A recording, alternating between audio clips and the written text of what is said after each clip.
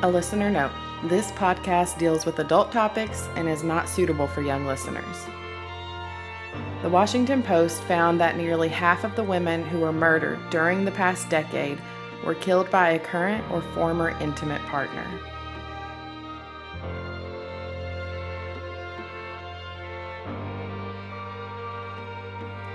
In an analysis of 5 cities, 1/3 of male killers were known to be a potential threat ahead of the attack. In today's episode, I'm sharing the devastating story of Brooke Morris, a young, beautiful single mom whose affair turned deadly.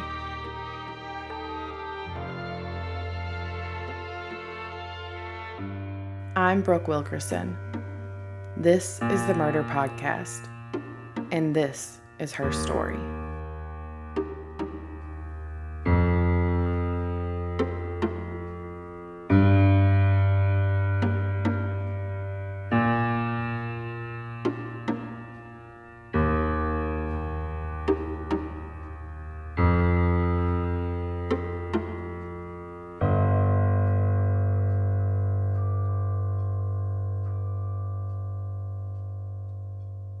Brooke was a beautiful blonde who was known for being loving and giving. She was a single mom to a 3-year-old little boy and just 23 years old herself, with her whole life ahead of her.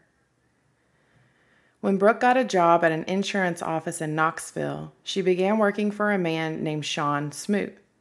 Sean was a successful insurance agent married to a woman named Michelle. After years of fertility problems, Sean and Michelle had decided to use a sperm donor, and Michelle became pregnant. But that didn't stop Sean from starting up an affair with Brooke in late 2010 while his wife was still pregnant. Brooke, again, was just 23 years old, half of his age. She was beautiful, smart, and she was good at her job. But as they do, the affair started to get serious when Sean admitted his strong feelings for Brooke, but to his surprise, Brooke didn't feel the same. For her, this affair was just a fling, and she didn't want to commit to a relationship with Sean.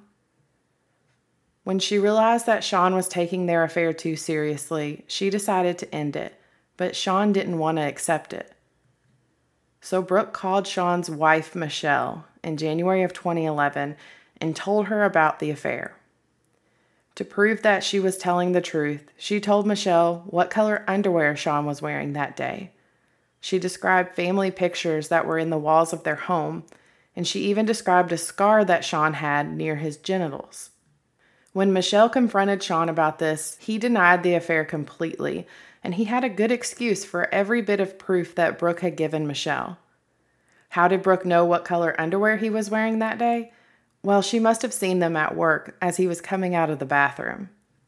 How did she know about their family pictures on the wall? Well, one day, Brooke had been at their house while he swapped cars. And that scar near his genitals? Well, she knew about that because they were such good friends. Thankfully, Michelle didn't buy it, and she told him that she wanted a divorce. The couple separated the very next day. So now, Sean didn't have Brooke or Michelle. He was angry at Brooke for exposing him to his wife, and this situation seemed to send him on a downward spiral. Sean started sending Brooke messages all day and night, and when she told him that they were done, he just sent even more messages. It got to a point that Brooke was scared of him, and she told her friends that. A few weeks after Brooke exposed Sean to his wife, one of Brooke's neighbors told police that she heard blood-curdling screams coming from her house. Sean had broken into Brooke's house, hid in her shower, and waited for her to get home. When she got home, he attacked her. Brooke ended up breaking a window in order to escape him, and Sean left the scene. Brooke's landlady ordered Sean to replace the window, and she told police that Brooke had confided in her that Sean had beat her head against the floor that day and tried to rape her. Sean ended up writing an apology letter to the landlady and her husband, which said, "My apologies. Women tend to make us do crazy things. Unfortunately, that night was one of them. Thank you for allowing me to make amends on this." It was that incident that caused Brooke to file for an order of protection against Sean. When she filed it, she told police that this was not the first time that he had been violent with her. She recalled a time when Sean had shook her and choked her inside of his truck and then threw his phone at the windshield so hard that it actually cracked the windshield. In the restraining order, Brooke said that Sean was out of control and violent and described a time when Sean told her that he had been looking into getting her killed and that he would plead temporary insanity and claim that she had broken up his marriage. He confidently told her that he would only get 5 or 6 years in prison. The order of protection was granted, but Sean continued to stalk Brooke, following her nearly everywhere she went. He would leave notes and flowers on her car after she had made it clear that they were done, but apparently Sean thought that he was above the law. Even one of Brooke's friends had witnessed Sean's disturbing behavior. Caitlin Okel later testified that the first time she had met Sean, she had went to dinner with him, but that Sean had a few too many drinks, so she offered to drive Brooke back to her car, which was parked at the insurance office. Caitlin said, "He was pretty furious that she didn't ride back with him. I remember it was pouring down rain, and as soon as we pulled into the parking lot, his truck was right there behind us." She said that as Brooke got out of her car, Sean approached her and grabbed her by the arm, but Brooke got away from him and got back into the car with Caitlin. She testified that Brooke was obviously frightened, so much so that she wasn't even comfortable getting into her car and just left it there. Another friend of Brooke's, James Cordell, would later testify that although he had never witnessed any abuse, he had seen bruises on Brooke's neck one time. Then, on October 15th, 2011, a couple was driving in their car when they spotted a dead body on the side of the road. It was Brooke. She was fully clothed, but she had been shot 3 times, with the last shot being execution style in the back of her head. An autopsy would later show that Brooke was still alive after the first 2 shots, drowning in her blood and likely aware that she was about to be killed. She was just 23 years old. When police discovered the order of protection, they immediately wanted to talk to Sean, but they couldn't get him to answer his phone. So instead, they went by his townhouse and watched his house for about an hour before finally knocking on the door. Sean answered and agreed to talk to them. When they asked Sean if he knew Brooke, he says that she was a former employee of his and that they had dated but broken up and remained friends. He asked them what was going on, and they told him that they were simply conducting a welfare check on Brooke and wanted to know when he last saw her. Sean originally told police that he hadn't seen or heard from Brooke that day, but police didn't buy it. They pressed him some more, and he then admitted that he had seen her that day and that after they went out to eat, he dropped her off at her car around 6:30 or 7 and went home. So the police left Sean's house and started putting together their timeline. The day before, on October 14th, Brooke had parked her car in the parking lot of a restaurant in Knoxville while she stayed the night with a friend following a football game. The next day, they find that she was in touch with Sean all day long, having 6 phone conversations and exchanging 43 text messages. She eventually decided to meet up with Sean one last time to try to convince him to leave her alone, and the two went out for dinner. A bartender told police that she had seen Sean and Brooke together the day that she was killed. Brooke was a frequent customer there, and the bartender knew her. She also noted that Brooke wasn't very talkative that night and that she could feel the tension between them, saying, "You can feel tension," and there was tension, but there wasn't anything said. It just seemed like they were quiet. Brooke and Sean are seen on video footage leaving together around 6:30 p.m., but Brooke was walking noticeably ahead of Sean, indicating to police that something was wrong. When they confronted Sean with this evidence, he confessed that he had seen her that day and met up with her, but that he had dropped her off at the shopping center. Again, the police didn't buy it. They later found text messages between them where Sean wrote, "Don't F this up. Please don't F this up." They were sent at 5:45 p.m. and 6:31 p.m., right around the time they were leaving the restaurant, and those were the last messages sent between them. They issued a search warrant for Sean's house and found that he owned a gun that used the same type of bullet found near Brooke's body. So on June 18th, 2012, Sean was indicted on first-degree murder and was supposed to turn himself in the following Monday morning for his arraignment, but he doesn't show up. A warrant was immediately issued for his arrest, and Sean was added to the Roane County's most wanted list. The judge stated that if he was caught, he was to be held without bail, and a multi-state manhunt was launched. 2 days later, he was found by Pearl River County Sheriff David Allison in Mississippi with a loaded 12-gauge shotgun in the front seat of his Toyota Tundra after a tip came through to local police. He also had sleeping bags, clothing, and personal items in the truck, and police stated that it was apparent that he was on the run. In fact, after he was arrested, he refused to waive his right to extradition, which meant that it would take weeks to get him back to Tennessee. Sean would later admit that he was following the media reports about the manhunt that was underway to find him. While Brooke's family were overcome with grief, a second half of their nightmare was just beginning. Sean's family was able to post his bail after he was arrested, so while they waited for trial to begin, Sean was a free man. He then seemingly tried to delay his trial many times by swapping his legal representation.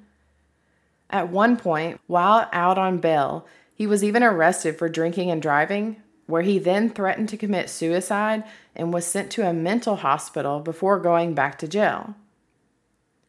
All of the delays with the trial were causing Brooke's family a great deal of stress. Her mother, Tina, told reporters, "It angers me. I am not going to stop fighting until she gets her justice." She stated that every time they would get close to starting trial, that Sean would fire his lawyer so that they'd have to start all over again. In all, they encountered 22 delays in the trial that cost them 5 years.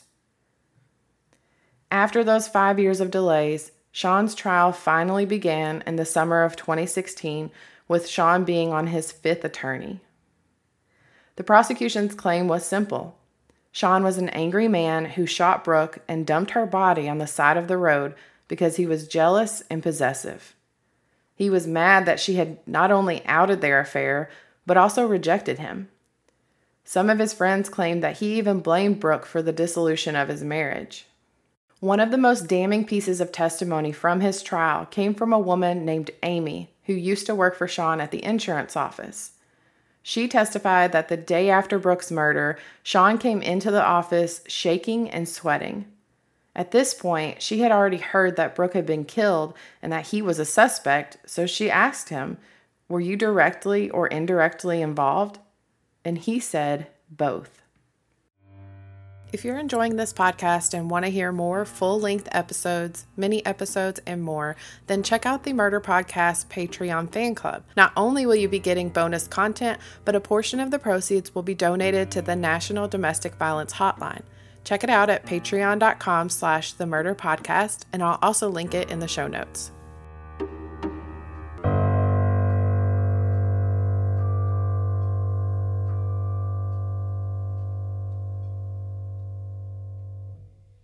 Apparently after the split from his wife, but before Brooke's murder, Sean started living with a friend. His former roommate later testified that Sean's pistol had been on the table in their apartment the morning that Brooke was murdered, even though Sean had told him the day before that he had lost it.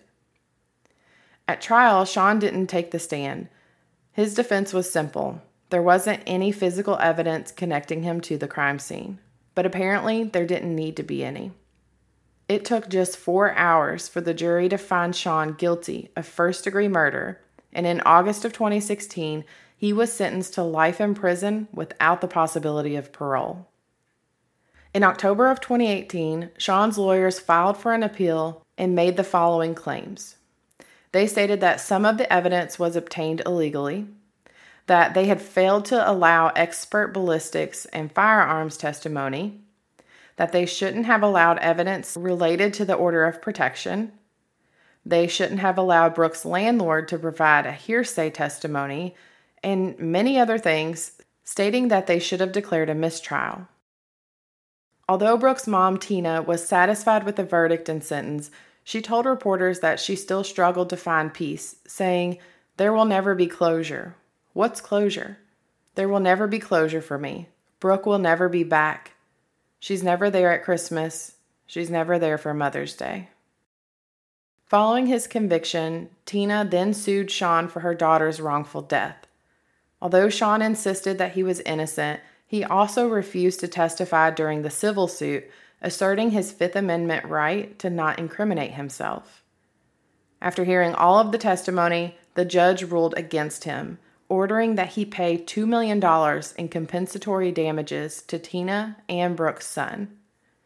But with Sean spending the rest of his life in jail, it's unlikely that Tina will ever collect much of that settlement. But Tina said that it was never about the money. It was about standing up for Brooke and using every tool possible under the law to make sure he's denied any pleasure of life. The civil judgment will stay on his record for 10 years, wherein Tina will have to file a motion to renew it, which she says, as long as she's breathing, she will, stating that he will go to his grave with that judgment around his neck. Tina told reporters, "I hope it shows younger girls, if you are mistreated in any way, you need to get out and stay out. It's a huge problem. Domestic violence is a huge problem."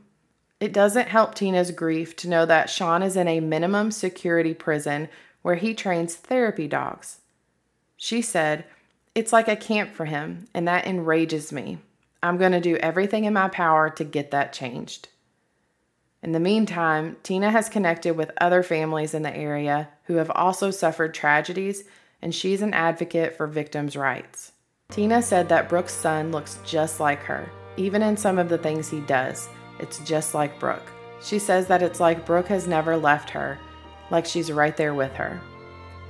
And Sean's ex-wife, Michelle, also reached out to news channel WATE after the trial to let them know that although Sean was considered to be the legal father of her child during their divorce, that since she did have a sperm donor, she had that changed, and Sean is no longer the legal father. If you or someone you know is a victim of domestic violence, please contact the National Domestic Violence Hotline at 1-800-799-7233 or online at thehotline.org. If you enjoyed this podcast, please subscribe and leave a review. You can find all of the show notes and more information about this podcast at themurderpodcast.com. That's the murder, MHERDER, podcast.com.